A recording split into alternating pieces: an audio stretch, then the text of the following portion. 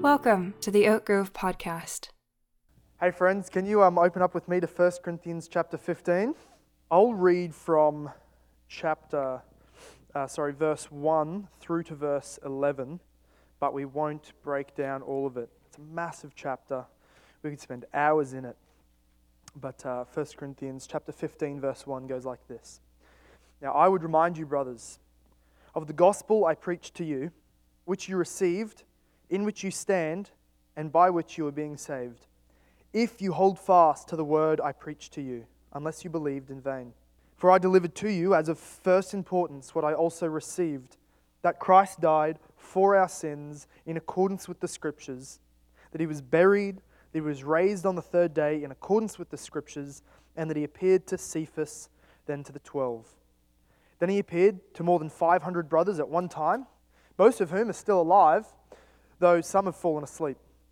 Then he appeared to James, then to all the apostles, and last of all, as to one born prematurely, he appeared also to me. For I am the least of the apostles, unworthy to be called an apostle, because I persecuted the church of God. But by the grace of God I am what I am, and his grace toward me was not in vain. On the contrary, I worked harder than any of them, though it was not I, but the grace of God that was with me. Whether then it was I or they, so we preach, and so you believed. And may God bless us as we jump into the blessing of his inerrant and sovereign and powerful word this evening. We're going to look at, hopefully, a few misconceptions and applications of what it means to receive the grace of God.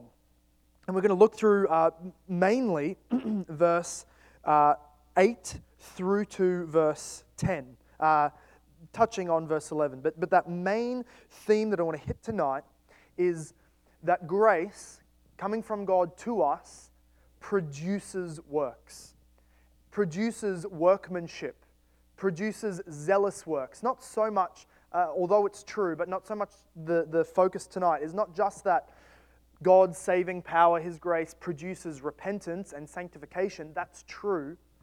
But I mean, particularly what we see from Paul here is that an overflow of God's grace produces zealous, missionary, Great Commission engagement and work for his glory. And we'll break this down in four main heads. Firstly, we'll see that grace sovereignly saved Paul in verse 8. We'll see that grace humbled Paul in verse 9. That grace transformed Paul in verse 10. And that grace produced industrious zeal in Paul in the last half of verse 10. So if you can look at me to verse 8, we're going to look at how Paul speaks of being saved by the sovereign grace of God.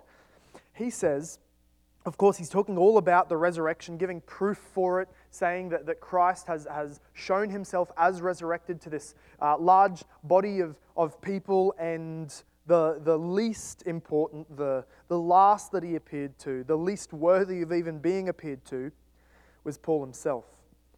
He says, last of all, as to one untimely born, he appeared to me. And when he says one untimely born, if you notice when I read it, I said born prematurely, because that's really the notion of the original word there, is that if you think about it, all of the other apostles had 3 long years with Christ in which they could be schooled and taught and asked their questions. And sort of at the end of that, they received the Holy Spirit and in power and all of this. You could think of that as a 3-year-long pregnancy or a 3-year-long discipleship with Christ, where they were able to mature from conception to being full term and able to be released into the world as newborn infants. But Paul, he says, I was like one who was born prematurely. I was riding down on the Damascus road to continue the persecution and killing of the church. And in that same moment, I was both conceived, fully matured, and birthed as a new creation in Christ. Because he appeared to me and recreated me when he blinded him and brought him into belief in Christ as Lord. He says, in that sense, Paul was born prematurely. He was born quickly. He was fast-tracked, fast-forwarded. But definitely, he was not in the ordinary sense called and discipled as the other apostles were. And in fact, he speaks of his salvation of that grace which worked so powerfully in him, he says that he calls that grace coming to him, he calls his salvation. Now, of course, salvation is spoken about in all sorts of different ways in Scripture. But when he recalls it, when Paul recalls it, he calls it when Jesus appeared to me. He doesn't say that, when I really came to my final decision, or after a long time of preparation, Jesus became real to me. He simply remembers that blessed day as the day that Jesus appeared to me, because he physically did. But that's what salvation to Paul was. That's what the grace of God did. It brought Jesus to him. He was just bewildered at the fact that he would receive so much grace. This is the number one thing that grace does, is it saves us sovereignly. Paul remembers when he writes to Timothy in chapter 1 of 1 Timothy, in verse 14, he says that I've received mercy, and he goes on to say that the grace of our Lord overflowed for me with the faith and love that are in Christ Jesus. He thinks back to the day that God in Christ sovereignly saved him, and he doesn't get into theological arguments about who chose who in salvation. He's just bewildered that he's saved. And I wonder, is that our response with grace? Is grace something that was really quite fitting for God to do? And if I was God, I also would have saved me, because I think straight and I'm wise. Does grace seem fitting and well-earned to us? And Paul says later, if we think grace is well-earned, it's not grace. Do we have a sense of bewilderment that we are saved?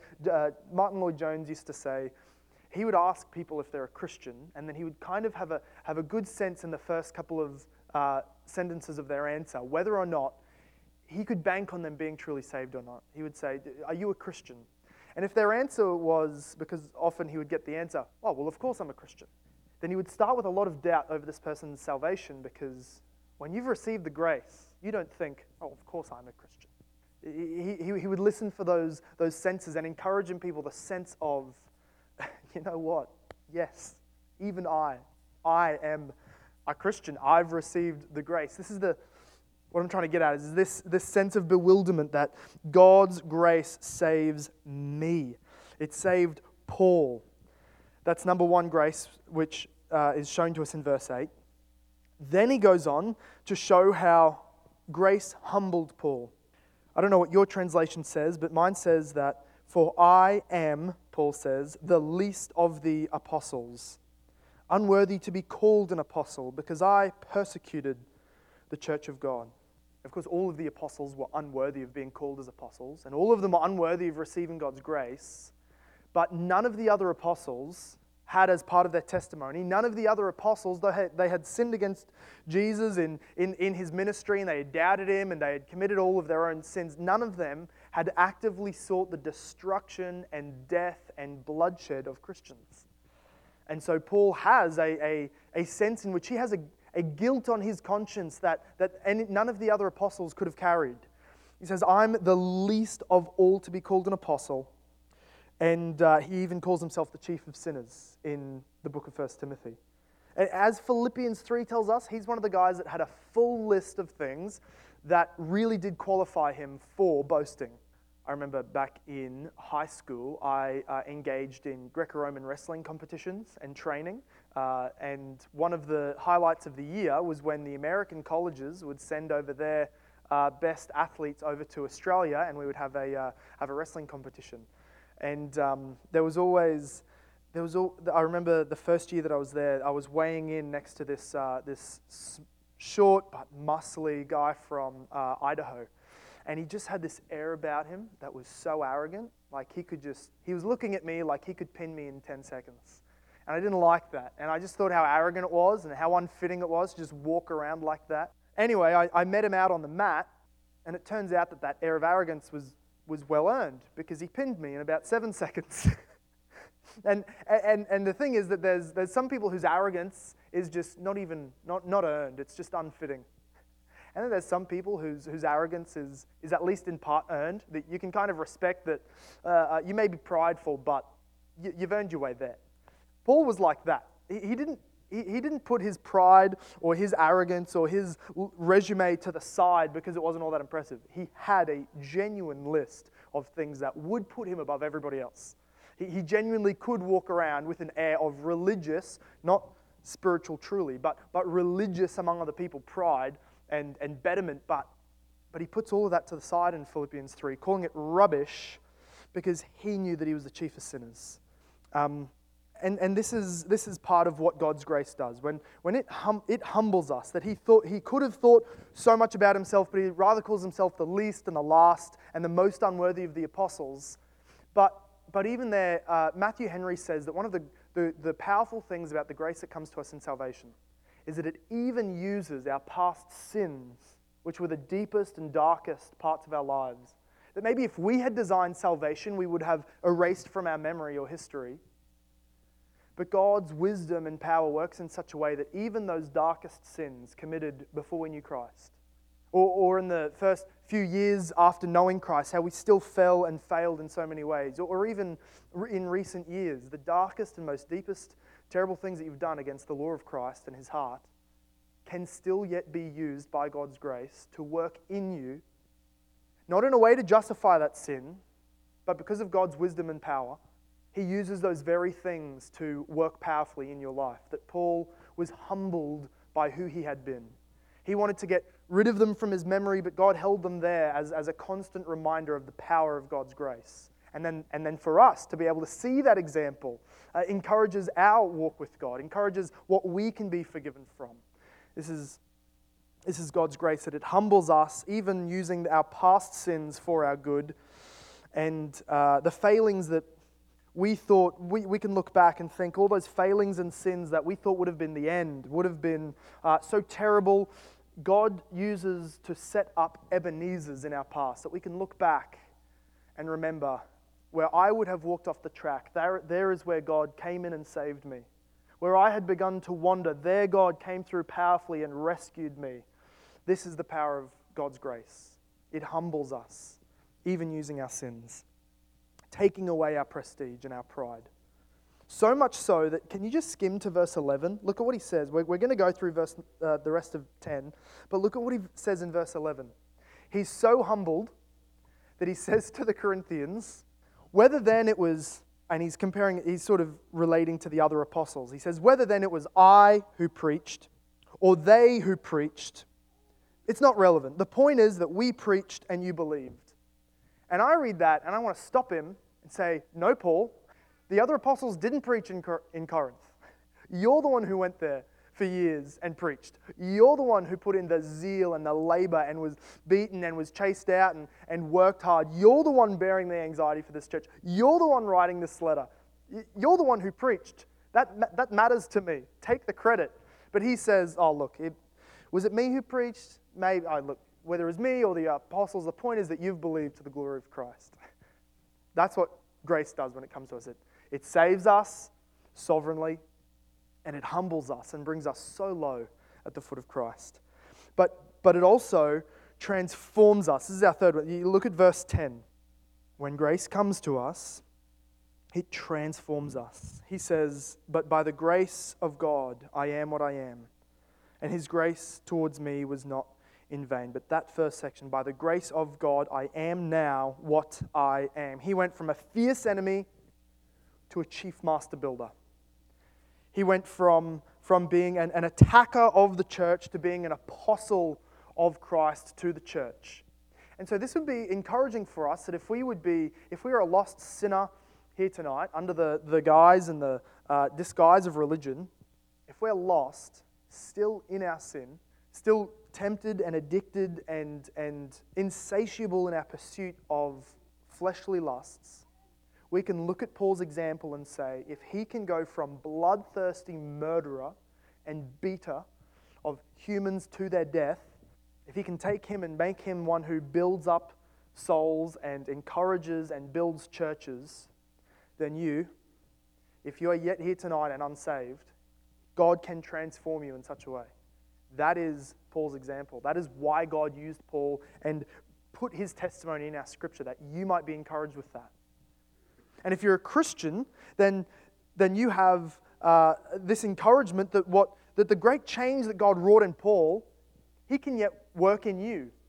You might think that wherever you were before Christ, or however you've grown, you might be discouraged with where you still are, still wanting more growth, more power in the gospel. And Jesus says that by Paul's example, you can see there is so much more growth to go. There is the power available to you to complete the work, to push on into the gospel by faith and be grown to become what God would have you become.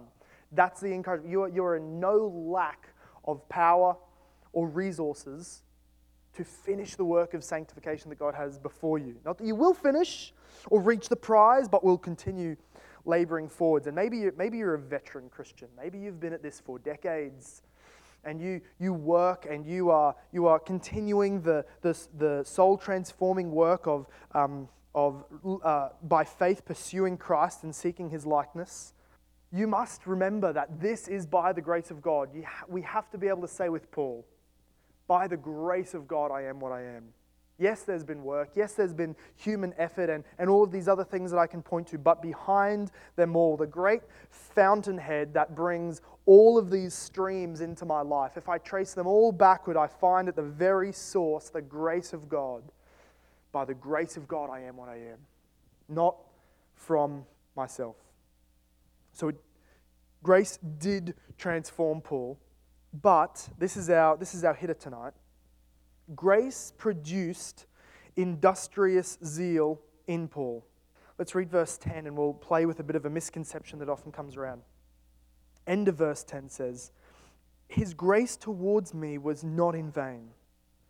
On the contrary, I worked harder than any of them, though it was not I, but the grace of God that is with me." Here's the misconception. Maybe we'll do a thought experiment. Think of two people in your mind, and I want you to decide who in your mind seems to be more aware of God's grace to them.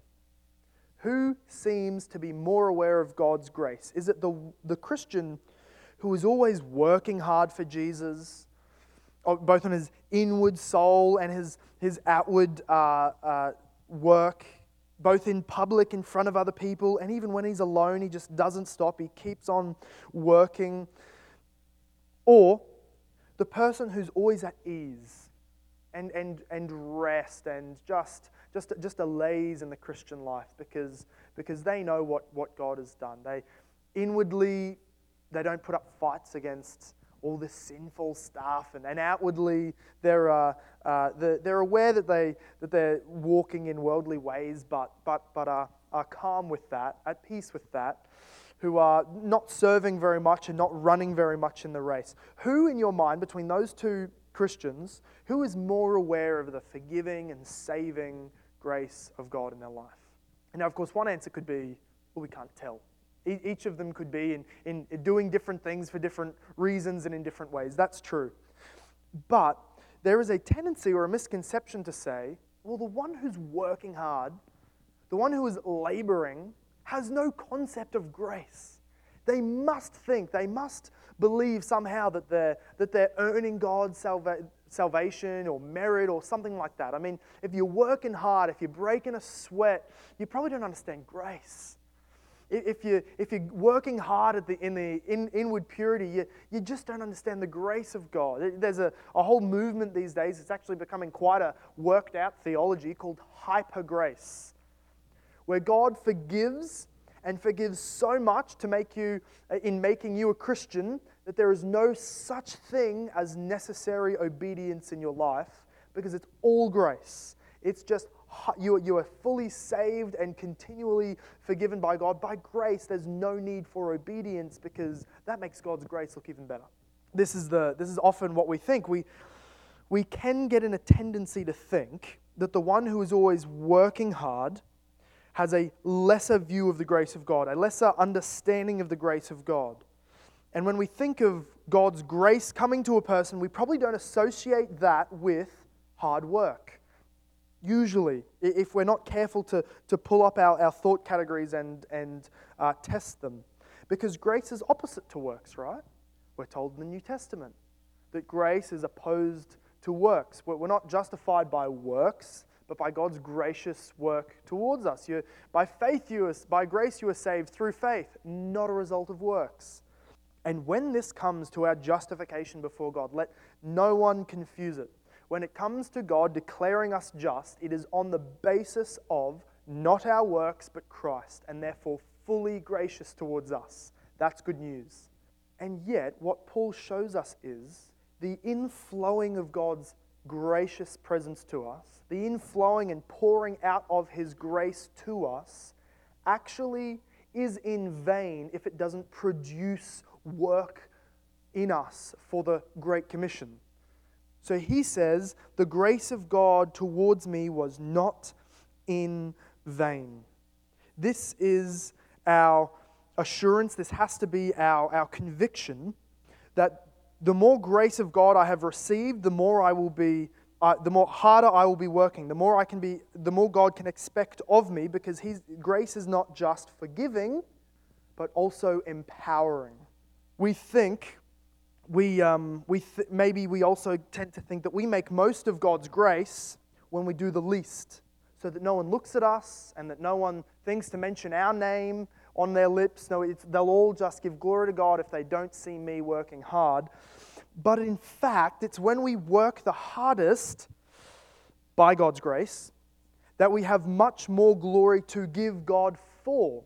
And so we can work hard to produce a return on the talents we've been given in that parable, so that we might give a greater return back to our King. Paul said, I worked harder than any of them. And he's talking about the other apostles. So two things he said he's gotten more of than the other apostles. More grace because he was the worst candidate for an apostle, which meant that he worked harder than any of them. We need to marry these two in our minds. More grace that I get, the harder I should be seen to be working for God. Not for my justification, but because He has so filled me with that grace.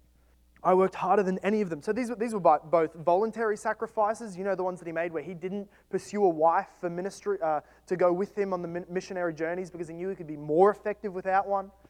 Or when he had a right to take wages from the churches he planted, but he refused to for times in order to show them that it's more blessed to give than to receive. Or all of these voluntary sacrifices that he made to fast and work hard and give up a comfortable life and a successful career wherever he would have gone. He was a very smart man.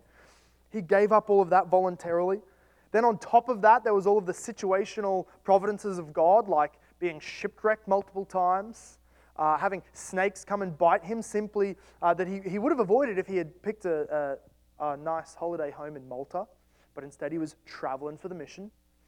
And then on top of that, there were all of the attacks from his enemies, where he was whipped and scourged and beaten with rods and beaten to the point of death outside of cities. All of these things, he worked harder in all of those senses, received more of those than any of the other apostles, but he also received more missionary fruit and Great Commission productivity than any of the other apostles. He became for us the writer of 85% of our New Testament. He planted most of the churches that we see in the whole European and Mediterranean area, where many of the other apostles stayed quite local to Jerusalem. He worked right around through that area and then said, my job's done here. I've planted churches everywhere. Now I'm going to go to Spain, North Africa, and everywhere else to keep on the work. He worked hard and God blessed him. He really was a living example of Psalm 126 verse 5, that those who sow in tears shall reap with shouts of joy. When we sow so many seeds that we are tearful because we are hungry, because we could be using those to make bread or something else, but we sow them in sacrifice, God promises we will reap with shouts of joy. Paul lived that life to a greater extent than the other apostles. And he tells us here why. Because he received more grace. Grace, let's marry these two again, I'll say in our minds. Let's marry them. Receiving grace from God should equal missionary, and I don't want to mean missionary just in going overseas. Let's rephrase that to be gospel, Great Commission engagement. That's what I mean. And that can be anywhere. That can be in retirement villages nearby. That can be in local schools. That can be going around the community, in handing out of tracts, or in welcoming people in through hospitality into your home to share the gospel. Whatever it is, wherever God has gifted you and placed you in your family, community, whatever work scenario you have that you might use best for the gospel, wherever God has put you, He has given you all the grace that He has, that you might work hard, sacrificing your life and pleasures for the gospel. And so that Paul says, though, as we must remember, if we're going to put in that work, and we must, remember what he then catches himself and says even after that. He says, I worked harder than any of them, though it was not I, but the grace of God that was with me. And so this should be our mindset. If we have much work to do, we must remember that. And if we can even look back and see much work that God has done through us, we have to remember that God gave us the inclination by His grace to do it, the power by His grace to see it done, and He gave the result and the fruit by His grace for His glory.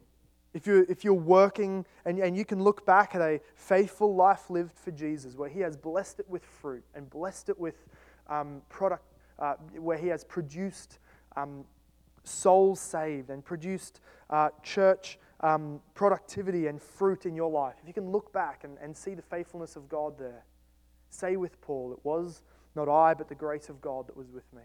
Or if you're a Christian who has yet to really put your hand to the plow, we must see Paul's pattern here and say, if I claim to have received grace, I should also be seen to be not letting that grace be in vain for God's glory. And of course, if we are lost here this evening, we have to remember to start at the beginning. We cannot jump in halfway at the last 100 meters of a marathon and try and pass that last line and claim to receive the prize. You have to begin right back at the beginning. And if you're a lost soul here tonight, don't think that you can shortcut this salvation by working really hard for God's grace, but hear rather the first call. Receive while you are sitting here, unworking, not doing anything, not able to offer anything. Right now, God's fully gracious, merciful offer to you is Christ and all of His benefits purchased for you at the cross. Simply by faith, you can receive that. Later on will come the working. Later on will come the produce of grace. But tonight, just receive by faith if that's you. Can I pray to finish and then hand over to you? So please bear with me. I'm going to, while your heads are bowed and eyes are closed, I want to read for you the last verse of 1 Corinthians 15. Once we have a mindset that is captured by the grace of God and that is put to work by the grace of God, Paul then tells us this. Therefore, beloved, because of the resurrection, he's saying, therefore, my beloved brothers, be steadfast, immovable, always abounding in the work of the Lord, knowing that in the Lord your labor is not in vain.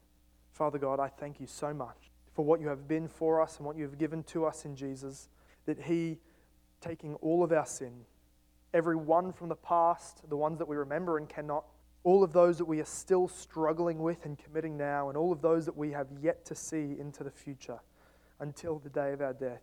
He took all of them, became responsible for them, and took the death penalty that each of us deserved there on the cross. Father, we thank you for the proof that is to us of your love, that you have not waited for us to become anything before you reach down, before you come down and save us. But you have initiated it all. You have put on full display in wisdom and power and glory your love to us. God, by raising Jesus from the dead, we see that we have an assurance of what is to come. We have an assurance that though we work hard and drive our bodies into the ground in this life, we will be raised up in glory incorruptible. Even though, God, we work hard and we sacrifice so many of the pleasures of this life in order to see others come to know you that little bit more, yet we will be resurrected and receive in the world to come pleasures at your right hand forevermore. That God, whatever seeds we sow, the seeds of luxury, the seeds of leisure, the seeds of pleasure, the seeds of enjoyment and rest and relaxation, God, all of these seeds that we throw down, we know because Jesus was the seed that was cast to the ground, died and rose to produce fruit. We know also that all things that we sacrifice, and as we throw our own life down, we will receive back with shouts of joy all the produce that you would give to us, that you will see and honor the sacrifices that we make. And yet, God, at the end of the day, we will still be saying, all of this fruit, God, is yours. By the grace of God, I have been what I have been and have done what I have done, but all glory to the gracious Father who gave such grace to me. God, I pray that you would just encourage us as a small congregation tonight, that whatever work we are doing is for your glory, will be seen and will produce in due time. And God, would you rebuke where we are lazy, rebuke where we are unwilling to sacrifice, and God, set our eyes on eternity, remembering to save a soul, to be instrumental in the saving of a soul is the most blessed work for our King that we can be ever taking part in. God, for your glory and in the name of your Son, Jesus, we pray all these things. Amen.